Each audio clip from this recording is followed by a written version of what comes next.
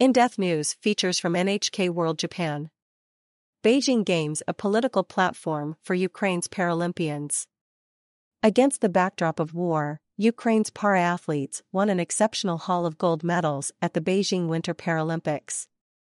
They also used the event to call for peace as Russia invaded their country. NHK World's Takahashi Naoya explores the relationship between sports and politics. Outstanding performances. Ukraine's para-athletes won 29 medals in Beijing, including 11 golds. The country ranked second in the global medal tally, and the overall performance was the nation's best showing at a Winter Paralympics. But the team very nearly didn't make it. Some members were escaping Russian bombs as they embarked on a journey that took several days. Ukraine Paralympic chief Valery Sushkovic described it as a miracle that the 20 competitors, accompanied by officials, managed to get to Beijing just ahead of the March 4 opening ceremony. During the competition, team members worried about the safety of their families back home. One athlete's apartment was bombed, and another's father was held captive by the Russian military. Ukraine team captain Grigory Vovchinsky dedicated his gold medal in the biathlon to people back home. "I ran because I want life in Ukraine to move to the future," he said. "Please stop war, it's very important for our children." Many others had similar messages that they were able to share with the world. Russia breaks the Olympic truce. Just days before the Paralympics, Russia attacked Ukraine. In response, the International Paralympic Committee banned athletes from Russia and its ally Belarus from participating in Beijing. The key reason was that Russia broke what is called the Olympic truce, something that stems from a tradition established in ancient Greece. It was designed to ensure all hostilities are suspended to allow for the safe passage and participation of athletes and spectators involved in the Olympic Games. The modern Olympic truce was adopted by the United Nations in 1993, and once again as recently as December last year. It was co-sponsored by 173 UN member states, including Russia.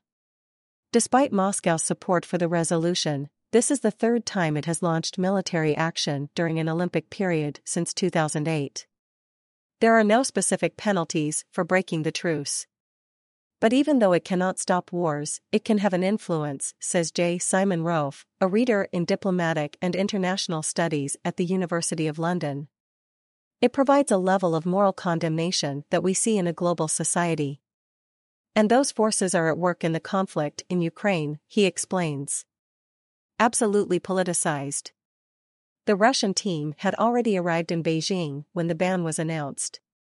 One coach spoke out as they prepared to leave. "We have been working on sports sincerely, but it is no longer possible to speak of sport without politics," he said. The Russian Paralympic Committee issued a statement that described the decision as absolutely politicized. According to Rofe, the separation of sports and politics is a myth. He says sport reflects, and is influenced by, politics, something that was illustrated in Beijing.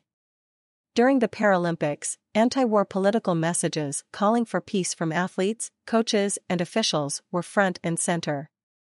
At the opening ceremony, International Paralympic Committee President Andrew Parsons raised both fists as he shouted peace in one of the game's memorable moments. Making the most of the spotlight. In addition to calling for peace and encouraging support for Ukraine in media interviews, Ukrainian athletes and officials also flew anti-war flags and posted videos on social media.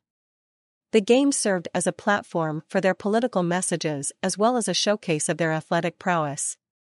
Ukrainian team chief Sushkovic said many of the athletes' inspiring performances were motivated by what was happening back home. "We know how much our participation means to the Ukrainian people. We are glad we are fighting for them," he said in a media interview. Rofe says sport gives people the opportunity to share in an emotional bond that transcends language and culture. "During the most difficult of times, your performances shone brightly," the IPC's Parsons told all athletes at the closing ceremony. He called them champions for peace and noted a spirit of unity that fostered hope. Takahashi Naoya, NHK World correspondent.